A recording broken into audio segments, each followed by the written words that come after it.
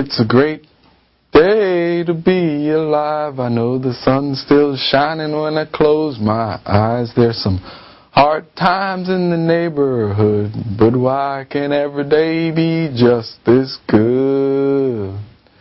Good morning and welcome to this great day edition of CBC News. I'm Ryan Pierce.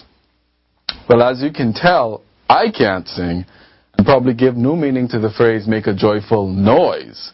But that doesn't mean that you can't sing or play an instrument at the Night of Special Music coming up on January 31st. If you're interested in signing up for this event, please see Anton Wallace no later than today. Remember, no talent.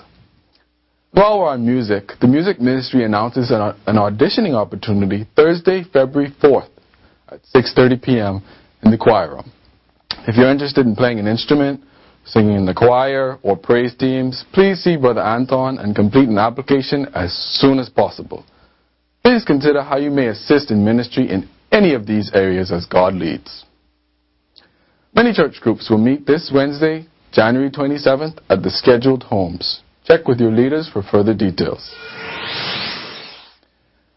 And this just in, a note from the ladies.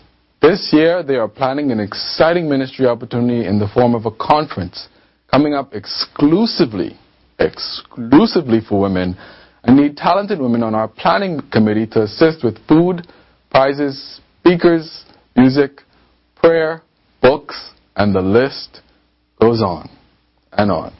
Please consider how you can help and sign up in the foyer or speak with Denise Worrell. You know, I was talking to someone the other day, and they said to me, life is hard.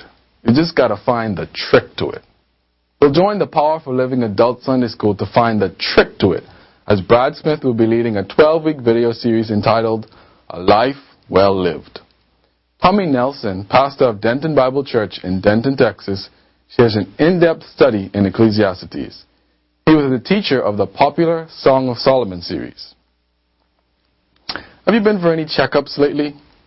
Well, as the body of Christ here at CBC, be ready for our checkup at the congregational meeting on Sunday, February 7th in the PM service for all members and regular attendees. So come out and check up on the state of the body here.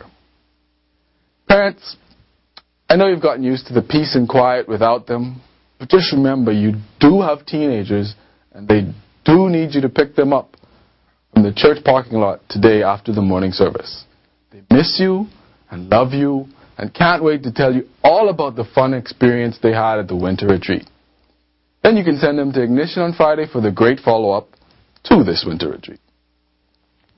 Well, that's the news. But I want to remind you to cheer your spirits and lift your hearts in thanks, because this is the day the Lord has made, so that makes it more than good.